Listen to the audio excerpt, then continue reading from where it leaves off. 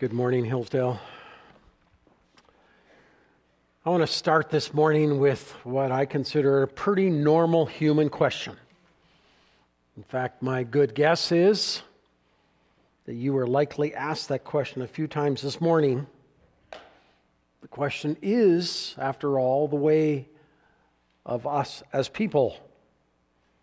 Before I tell you what the question is, I'd like to change the question, intensify the question, if you will allow me. I'd like to change the question into some level of urgent question because of our subject matter this morning.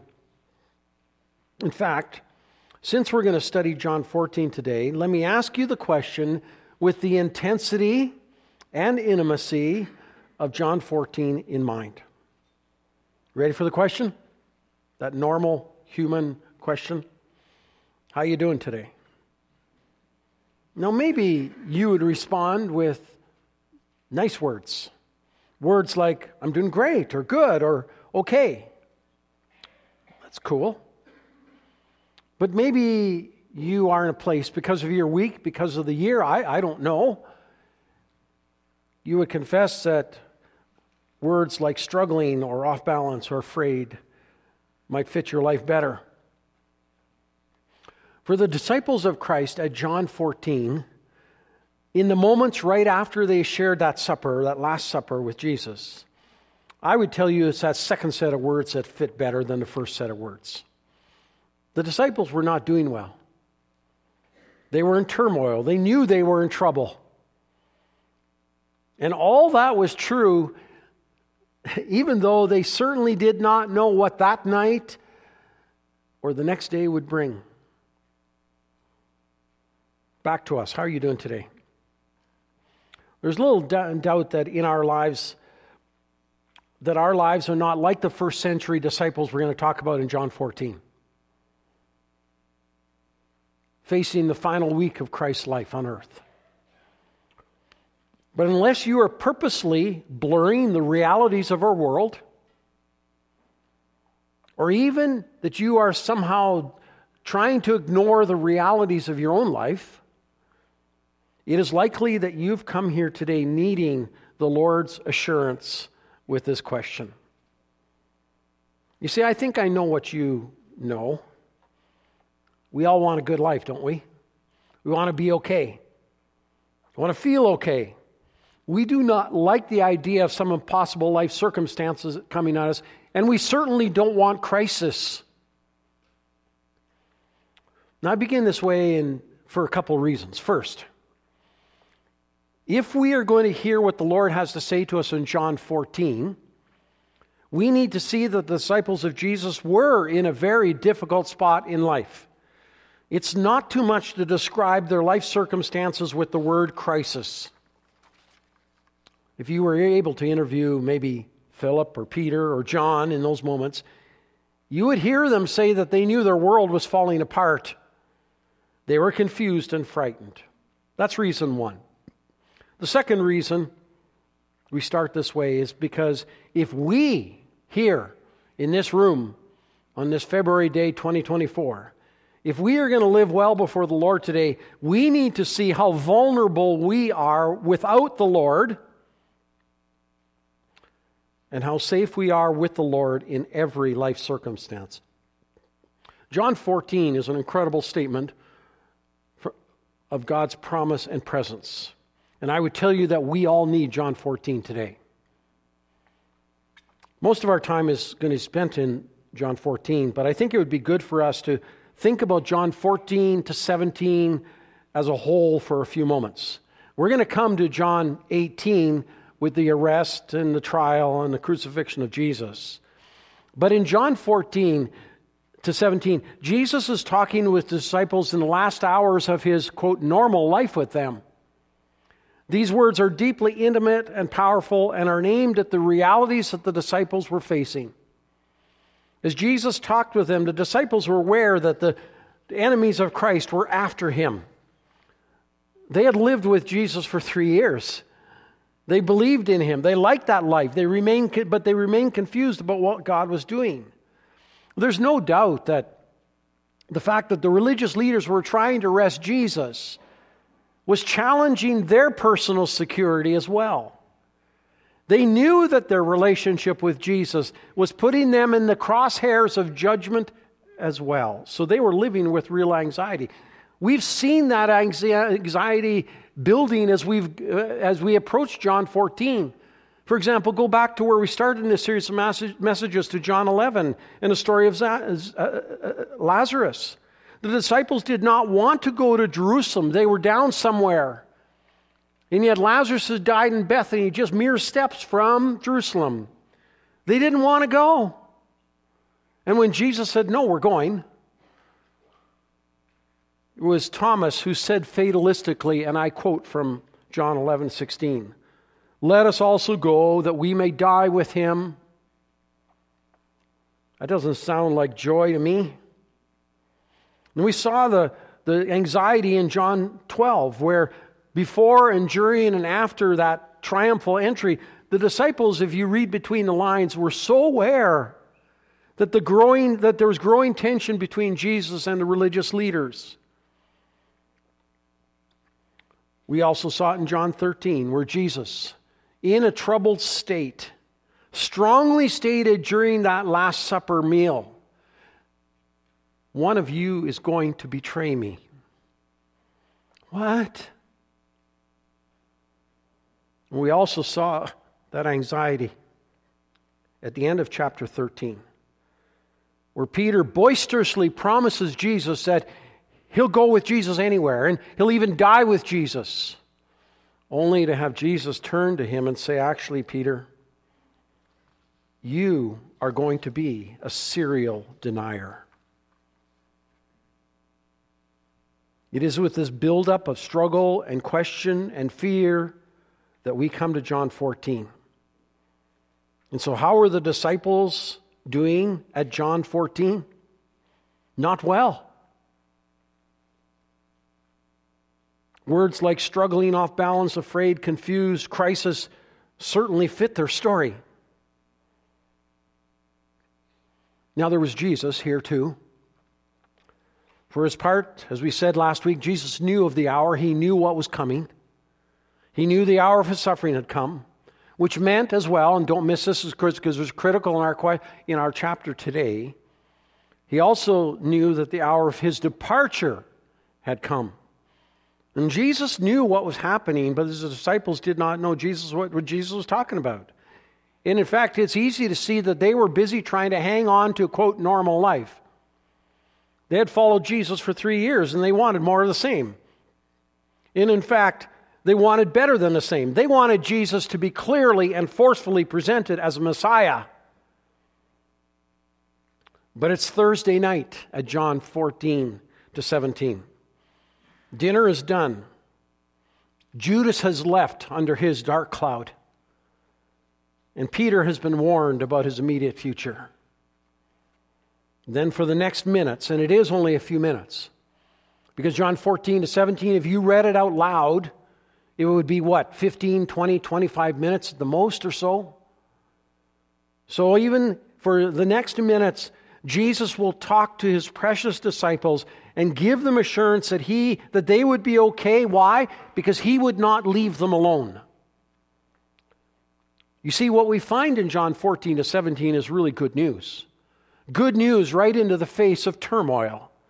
In these moments of intimate assurance, Jesus is preparing his disciples for what is to come. And what is to come? Yes, you and I know, death and departure.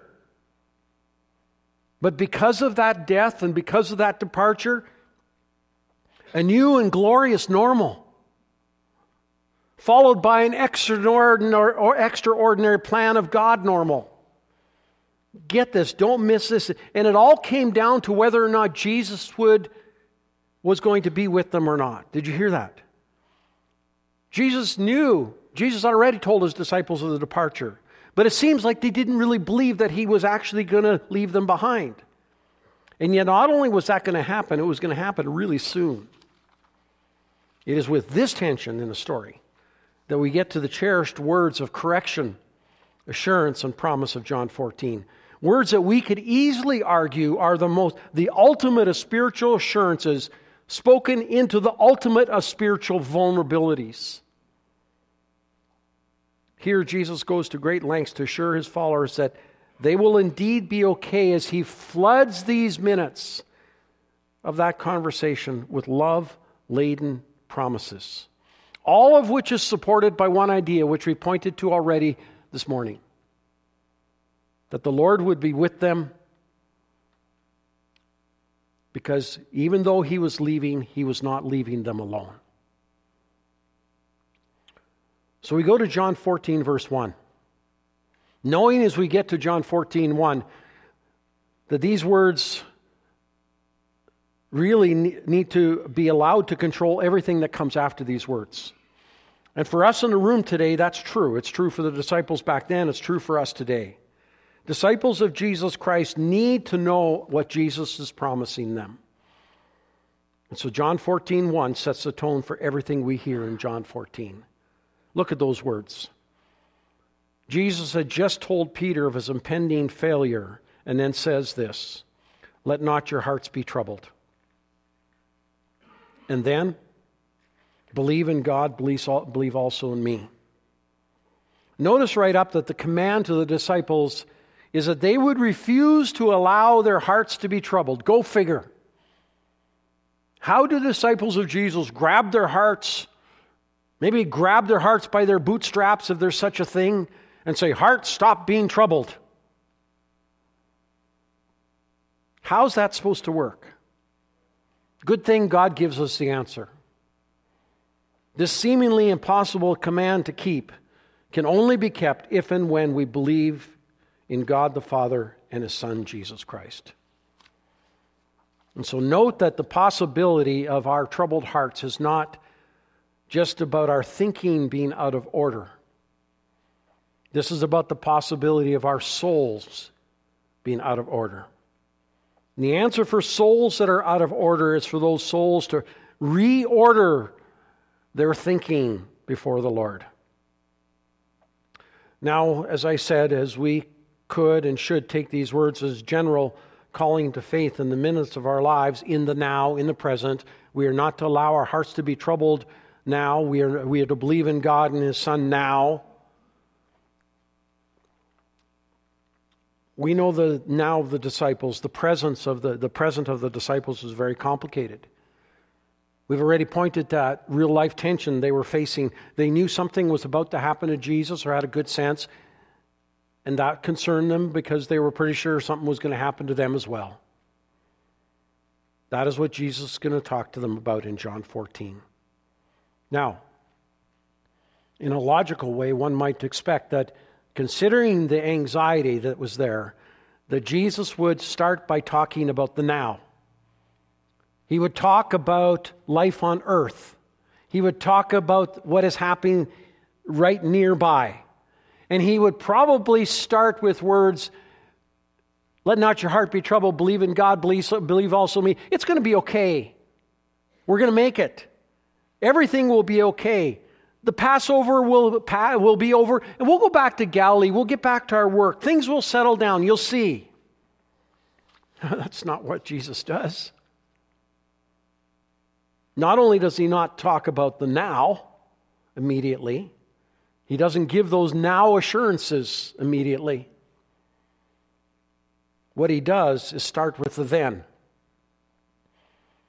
the future. He talks to them about a life in eternity.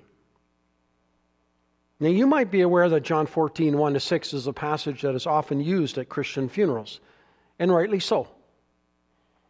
These are words of blessed assurance that the children of God should hang on to in two directions.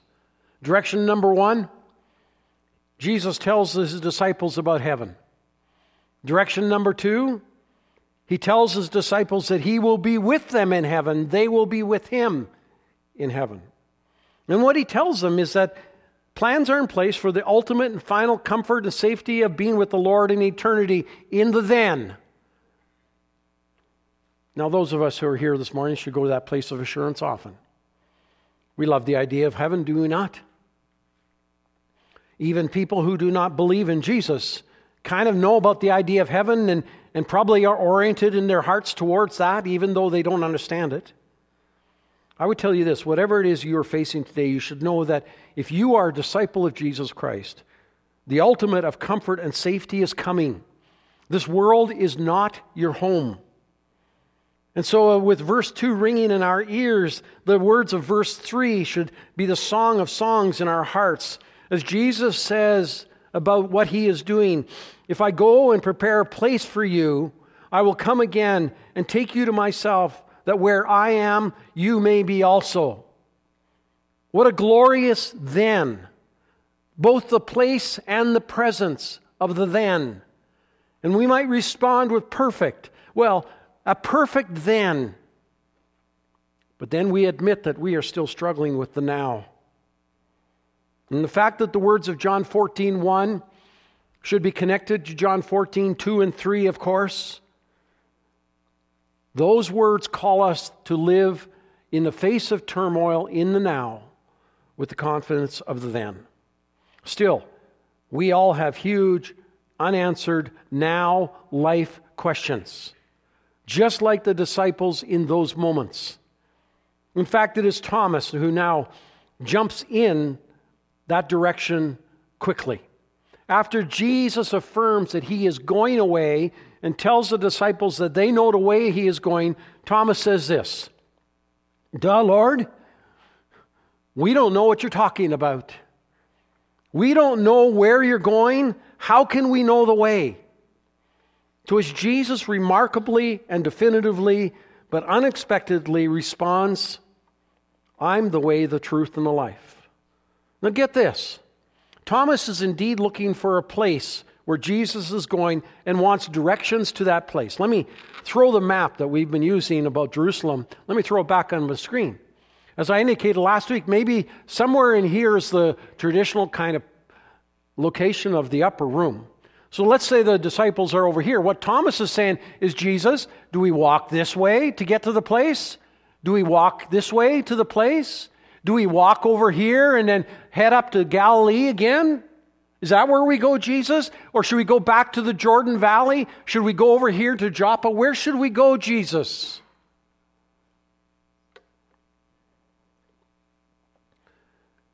And then Jesus adds one of the most important phrases in John 14 right here. His point, I'm going to the Father.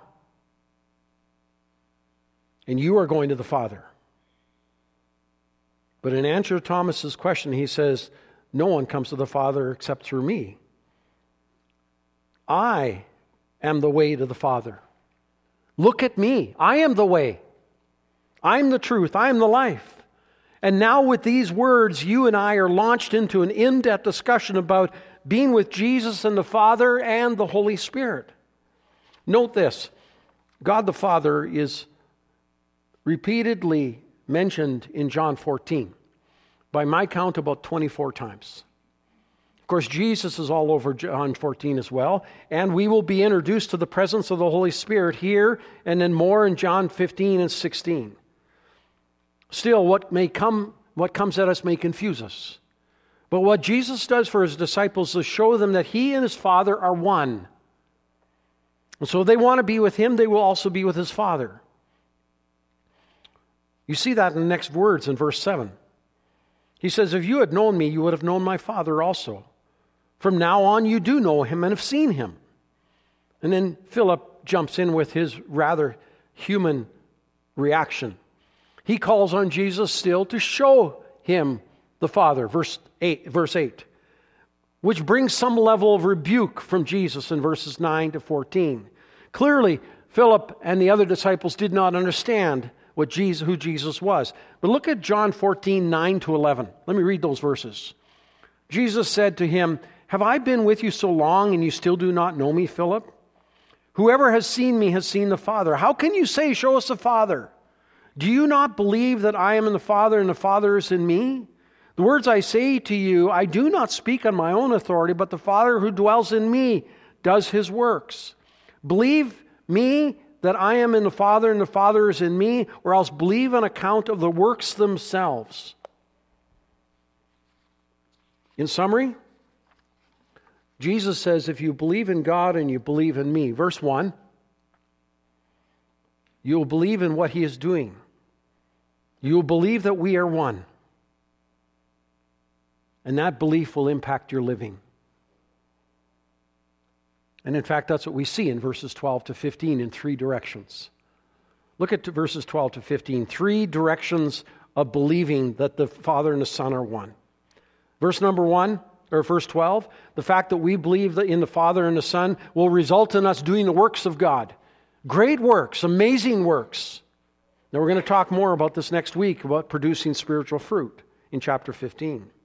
Secondly, in verses 13 to 14, we are told that those who believe in the Father and the Son will pray in a certain kind of way and will receive the answer to their prayers because of that. That is also a common theme in John 14 to 17. And thirdly, in verse 15, we are told that if we truly believe in the Father and the Son, our love for God will lead us to keep His commandments. Wow. Do you see it? What a wonderful summary of knowing that we are with the Lord and He is with us, and that we have understood who God is, that we believe in Him, that we would do His works, that we would pray with His heart, that we would keep His commandments. And that leads Jesus to go even further. But remember, as we get to John 14, verse 16, that this whole discussion is about Jesus assuring His disciples that they will not be left alone. And it is here that the conditional promise of the Holy Spirit is underlined. Look at verses 16 to 18. Let me read those verses for us. Start with verse 15. If you love me, you will keep my commandments. And I will ask the Father, and He will give you another helper to be with you forever. Even the Spirit of truth, whom the world cannot receive because it neither sees Him nor knows Him. You know Him, for He dwells with you and will be in you. I will not leave you as orphans. I will come to you. The summary? Dear disciples, yes, first century disciples, yes, disciples in February 2024. If you believe in the Father and the Son, your life proves it by the way you are living, you will know the power and the presence of the Holy Spirit. The Father will give you another helper. He will give you the Spirit of truth. You will know Him because He will dwell with you and be in you. And in fact, that is the way I will not leave you alone. I will not leave you as orphans, verse 18. This is how I will come to you. And there you have it, the whole story. The story sounds like this. The don't let your hearts be troubled because you believe in God, I will not leave you alone story. Did you hear the story? You see, the crisis that stood before the disciples of Christ would be fully challenged by the eternal presence of being with Christ in the then, but be proved by the earthly presence of the Holy Spirit in the now. Now, Jesus is not yet done bringing assurance to His disciples. Look at verses 19 to 26 for a review of what we've seen. Verse 19 drives us forward. Jesus tells His disciples that because He lives, they will live. What a promise about what is about to happen. These words should take us certainly back to John 14, 1 to 6. But then leave us celebrating the gospel of Jesus Christ. Verse 20 tells us that a day is coming when the disciples would understand all of this. That should have been a comfort to them. But you and I, we have the whole record right here. And we should understand it all today. Verse 21 speaks again of keeping the commandments of the Lord as evidence of relationship, of evidence of presence, a relationship of true love, a love that will prove itself in verified relationship. Again, we come back here next week. But Judas jumps in at verse 22, and in response to his concern, Jesus says this, "If anyone loves me, he will keep my word. And my Father will love him, and we will come to him and make our home with him." Insert verse 1 here again. But then pause and take a deep breath, because this is an amazing statement of confidence and joy and promise. But Jesus quickly throws the contrast to us about the absence of that joy, the absence of that confidence, when he says in verse 24, "Whoever does not love me does not keep my words." And the turmoil in that life continues. Which brings us to the next summary section. Look at John 14, 25 to 31. Jesus is seeking to settle his disciples down. He makes a connection between what Jesus is telling them now and what the Holy Spirit would verbally affirm for them in the days to come. In other words, they would not be left alone, and they would be assured and explained. The words of Christ would be explained to them and affirmed for them later. And he summarizes this section by saying this: "Peace I leave with you. My peace I give to you. Not as the world gives do I give to you. Let not your heart be troubled, neither let them be afraid." And so we should connect 14:27 to 14:1, of course. And then if we know what's going to happen as Jesus moves through chapter 15 and 16, and just before he prays for his disciples, he says this: "I've said these things to you, that in me you may have peace." In the world, in the now, in your life, you will have tribulation, trouble, struggle, hardship, question. But take heart, I have overcome the world. In the summary, the presence of God, our relationship with the Lord, should bring peace to our souls, even in the face of the trouble of the now. Knowing again, as repeated in verse 28, that the then was coming. That Jesus was going away, but he would come to take his own to be with him. And rather than that departure being horrible news, this was the good news plan of God. And as the chapter ends, Jesus reminds the disciples that the ruler of the world would stick his hand, his power, his head into the story in an attempted power move. But Jesus is the victor over that weak ruler because Satan has no power over Jesus. And having said those words, we have the words, the final words of Jesus in this chapter: "Rise, let us go from here." It's unclear if they actually rose at that moment. And in fact, there's debate over that, but let's not get caught on that. I think the words of chapter 18, verse 1 explain to us that they didn't actually rise here. They may have started to rise. They may have gone a little bit into the courtyard. I don't know. And Jesus continued with chapter 15 and 16 before chapter 18 came, and they walked across the Kidron Valley to face that dark of night and the next day of darkness.